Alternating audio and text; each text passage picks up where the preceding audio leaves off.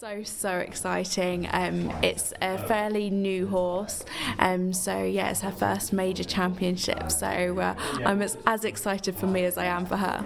So what challenges does that obviously it goes without saying that it's kind of stepping into the unknown, but what preparation has made it different in some way, because you're obviously incredibly experienced in all these kind of major championships, but what has kind of changed and what has been new this time around? She's actually a really easy mare, which plays massively to my advantage. She's got such an amazing temperament. We've taken her out to a few international competitions now.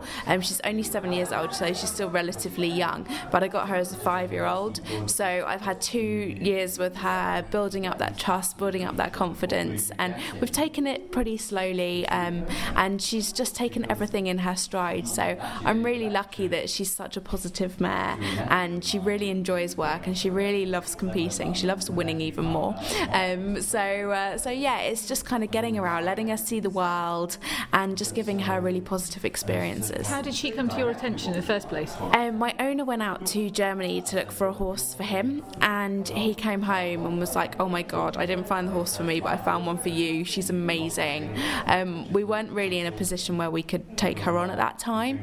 A couple of months passed, and luckily the people that had her in Germany were moving sites, so they didn't really sell any of their horses over the winter period. So it was at the beginning of 2013, and I was then in a position to have another horse. So Christian and I went over to Germany, and I rode her, and it was literally like love at first ride, and we completely clicked, and it was just perfect. And I'd never had a mare before, which was quite new for me, and yeah, it was just felt amazing. So he bought her for me, and then she came home. She stayed out there for a few months because I was really busy competing, and he bought one at the same time, and he wanted her to stay out there as well. So she stayed out there until after the Europeans in 2013, and then she came home to my yard. And what do you see her with the future? Obviously, I'm assuming that this is sort of just see how it goes in the next few weeks, but what is sort of your vision? What's your gut instinct? Rio next year, I'm hoping to aim both horses at Rio. So JP, who's had a bit of a quieter year this year because I've really wanted to focus on her and give her the experience, and Suki, I'm going to aim them both at Rio, and then hopefully Tokyo as well will probably be hers, and hopefully a few gold medals in between as well. Can you believe 2012 it doesn't seem like yesterday, and then Rio we're literally in the kind of building stages now, aren't we? Yeah, I know, it's so scary. Like, time flies when you're having fun. I've obviously been having way too much fun, but yeah, I to be honest, I can't believe where this year's gone. Like, it only feels like a couple of weeks ago that we were celebrating Christmas, and now like summer's kind of looking as if it's nearly over, and kind of I think it's difficult because we're always aiming for the next competition, and I think that's what makes time fly so much. There's always something around the corner. Like, even when the Europeans are finished, I've got another international at the end of October, so I'll be aiming for that, and it's kind of like, that's how time goes so quickly. And I think the buzz is still there from London, and everybody still talks about it, and everybody's still so excited about it, and I think that really will carry on to Rio, but I don't think anybody's quite expecting it to come around so quick, and it'll be here by before we know it. It really will. So I hesitate to ask you what else you've been up to, because you obviously have had your hands full with your horses, but have you managed to fit anything else in? Yeah, I'd like to do a lot of like public speaking, so to companies, to schools as well. I love going into schools, and London was all about inspiring the next generation, and I think that's so important. And what's the point in keeping my medals to myself? I want to go and show as many people my medals as I can, and hopefully make them feel like they would like to aim towards their dream, whatever that may be, whether it's sport or arts or whatever it is.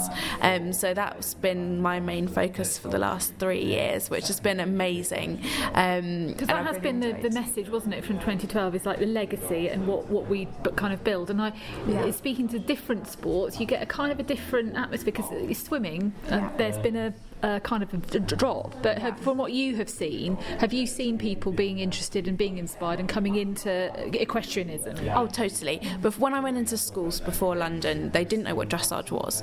They thought that because I ride, I must be a show jumper. I'm like, no, you haven't seen me ride over a jump. I'm terrible.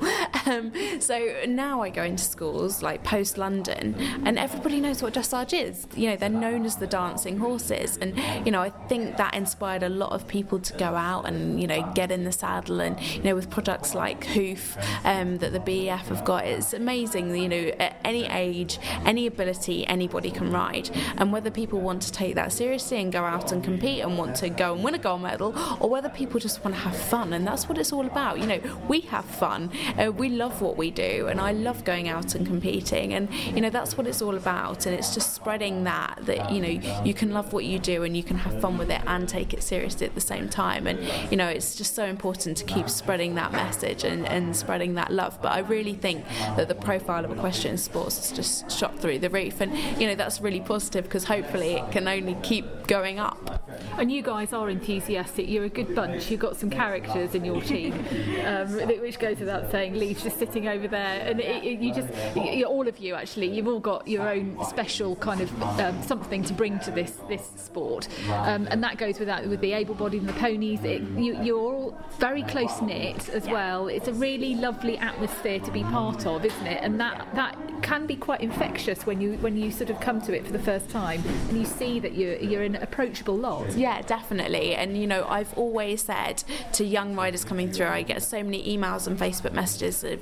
people that want to start doing para dressage, and it's like, come and ask us, like, come to competitions, come and watch us, you know, come and talk to us. You know, we've been there, we've done a lot of things, and you know, that's what I did growing up. You know, I'm relatively quite young in the sport, and you know, when I saw Paralympic dressage in Sydney when I was 10, and I saw Lee there, and don't tell him, but he was the one that inspired me to get into it.